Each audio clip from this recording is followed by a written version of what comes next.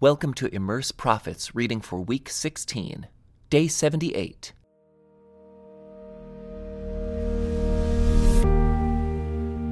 Immersed in Joel. It's not clear when Joel lived and prophesied, and we know very little about him. However, there are some good reasons to believe that he was one of the latest prophets. This is suggested by several elements in his prophecies. For example, he makes reference to the Greeks, whose influence did not reach the land of Judah until after the return from exile. Another indication is that he appears to make allusions to many earlier prophets. He frequently echoes their phrases, probably to show that the whole prophetic tradition stands behind his message. For example, in a combined allusion, Joel echoes both Ezekiel's frequent statement, "Then you will know that I am the Lord," and Isaiah's repeated insistence, "I am the Lord, and there is no other." Sometimes Joel ironically reverses the images found in earlier prophets' oracles. Micah and Isaiah share an oracle that says, "They will hammer their swords into plowshares, and their spears into pruning hooks." But Joel says, "Hammer your plowshares into swords, and your pruning hooks into spears." Such reversals are effective only, of course, if the image is already known in its original form. A standard feature of God's covenant with Israel was that the people's response to God would determine whether they experienced blessings or curses in the land God had given them. This element can clearly be seen in the presentations of God's instructions in books like Deuteronomy and Leviticus. Israel's prophets assume this structure in Israel's covenant relationship with God, announcing the consequences both for the people's loyalty and for their unfaithfulness. The prophets frequently follow a certain order in their writings. First, they address the wrongdoings of God's covenant people, including promises of just punishment. Next, they typically present oracles against other nations, followed by hope-filled visions of ultimate restoration and renewal. Joel's oracles begin in the usual way, describing judgment against Israel. But then he changes the common pattern, speaking of Israel's restoration before turning to announce judgment against other nations. Joel identifies the judgment as the day of the Lord, coming in the form of a devastating locust attack. Ahead of them, the land lies as beautiful as the Garden of Eden. Behind them is nothing but desolation.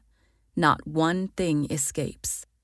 God calls the people to respond to this plague with repentance. Then, in a stunning oracle revealing God's longing to bless the land and make it flourish again, Joel presents an extended vision of renewal and life. "Surely the Lord has done great things. Don't be afraid, O land. Be glad now and rejoice, for the Lord has done great things. Don't be afraid, you animals of the field, for the wilderness pastures will soon be green. The trees will again be filled with fruit. Fig trees and grapevines will be loaded down once more." Like many of the other prophets, Joel looks forward to an era when God will do brand new things in his dealings with humanity. Just as Jeremiah foresaw a new covenant, and Ezekiel envisioned a people with a new heart and a new spirit, God says through Joel, "I will pour out my spirit on all people, and everyone who calls on the name of the Lord will be saved." The prophets serve as God's covenant messengers to the people of Israel in their own day. But Joel reveals that God's purposes have always been to extend his covenant of love to all nations.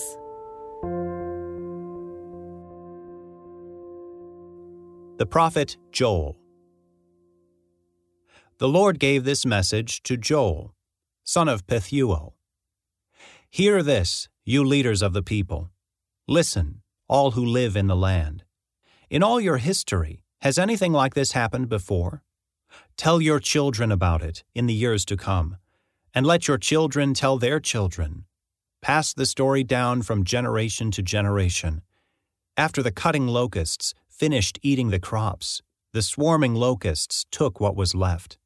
After them came the hopping locusts, and then the stripping locusts too. Wake up, you drunkards, and weep. Wail, all you wine drinkers. All the grapes are ruined, and all your sweet wine is gone. A vast army of locusts has invaded my land, a terrible army too numerous to count. Its teeth are like lions' teeth, its fangs like those of a lioness. It has destroyed my grapevines and ruined my fig trees, stripping their bark and destroying it, leaving the branches white and bare. Weep like a bride dressed in black, mourning the death of her husband. For there is no grain or wine to offer at the temple of the Lord. So the priests are in mourning, the ministers of the Lord are weeping.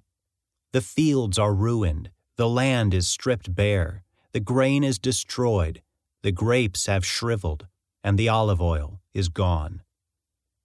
Despair, all you farmers. Wail, all you vine growers. Weep, because the wheat and barley, all the crops of the field, are ruined. The grapevines have dried up, and the fig trees have withered. The pomegranate trees, palm trees, and apple trees, all the fruit trees, have dried up, and the people's joy has dried up with them. Dress yourselves in burlap and weep, you priests. Wail, you who serve before the altar. Come, spend the night in burlap, you ministers of my God. For there is no grain or wine to offer at the temple of your God. Announce a time of fasting. Call the people together for a solemn meeting. Bring the leaders and all the people of the land into the temple of the Lord your God, and cry out to him there. The day of the Lord is near, the day when destruction comes from the Almighty. How terrible that day will be. Our food disappears before our very eyes. No joyful celebrations are held in the house of our God. The seeds die in the parched ground, and the grain crops fail. The barns stand empty, and granaries are abandoned. How the animals moan with hunger. The herds of cattle wander about confused, because they have no pasture. The flocks of sheep and goats bleat in misery. Lord, help us. The fire has consumed the wilderness pastures, and flames have burned up all the trees. Even the wild animals cry out to you, because the streams have dried up, and fire has consumed the wilderness pastures. Sound the trumpet in Jerusalem, raise the alarm on my holy mountain. Let everyone tremble in fear, because the day of the Lord is upon us.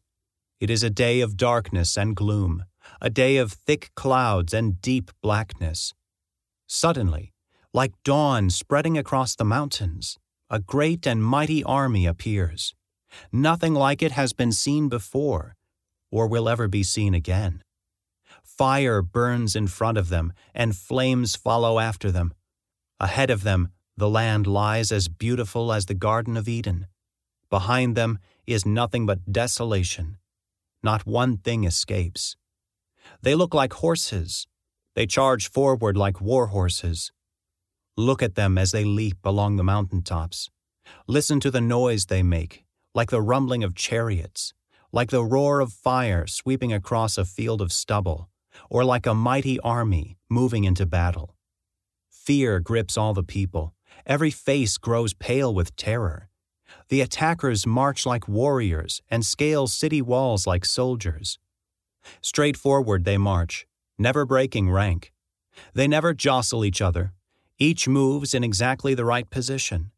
They break through defenses without missing a step. They swarm over the city and run along its walls. They enter all the houses, climbing like thieves through the windows. The earth quakes as they advance, and the heavens tremble. The sun and moon grow dark, and the stars no longer shine. The Lord is at the head of the column. He leads them with a shout. This is His mighty army, and they follow His orders. The day of the Lord is an awesome, terrible thing. Who can possibly survive?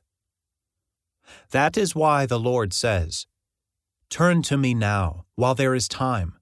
Give me your hearts. Come with fasting, weeping, and mourning. Don't tear your clothing in your grief, but tear your hearts instead. Return to the Lord your God, for He is merciful and compassionate, slow to get angry, and filled with unfailing love. He is eager to relent and not punish. Who knows? Perhaps He will give you a reprieve, sending you a blessing instead of this curse. Perhaps you will be able to offer grain and wine to the Lord your God as before." This concludes today's Immerse reading experience. Thank you for joining us.